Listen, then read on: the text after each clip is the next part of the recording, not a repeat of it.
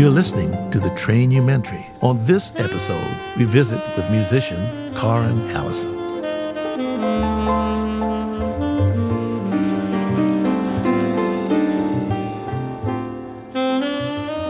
I remember the first time I heard Coltrane's music, and that was not until college, because that's basically when I discovered jazz.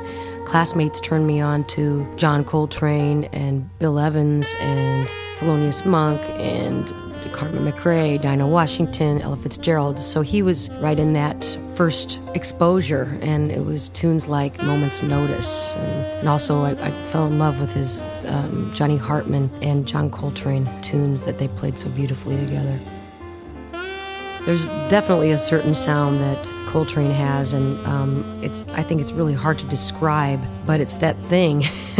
It's that thing we're all kind of attracted to and looking for, possibly in our own playing and singing too. But he had a very spiritual approach, not only to his sheets of sound and fast tempo playing, if you will, but also to his ballads. And I know I learned a lot about singing ballads through listening to his playing ballads, his very spiritual and intense approach.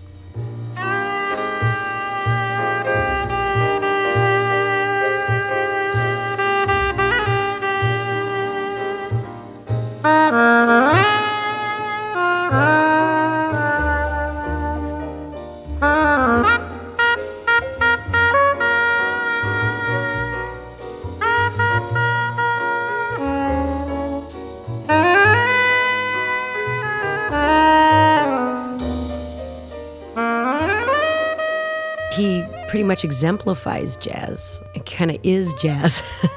And in having said that, it does go further than that. It's not a pigeonhole by any means, because it's like Stravinsky or something, who played with sound and played with rhythm, but he was obviously classical, but was reaching or something. But I think Coltrane is more, but certainly exemplifies what jazz is all about.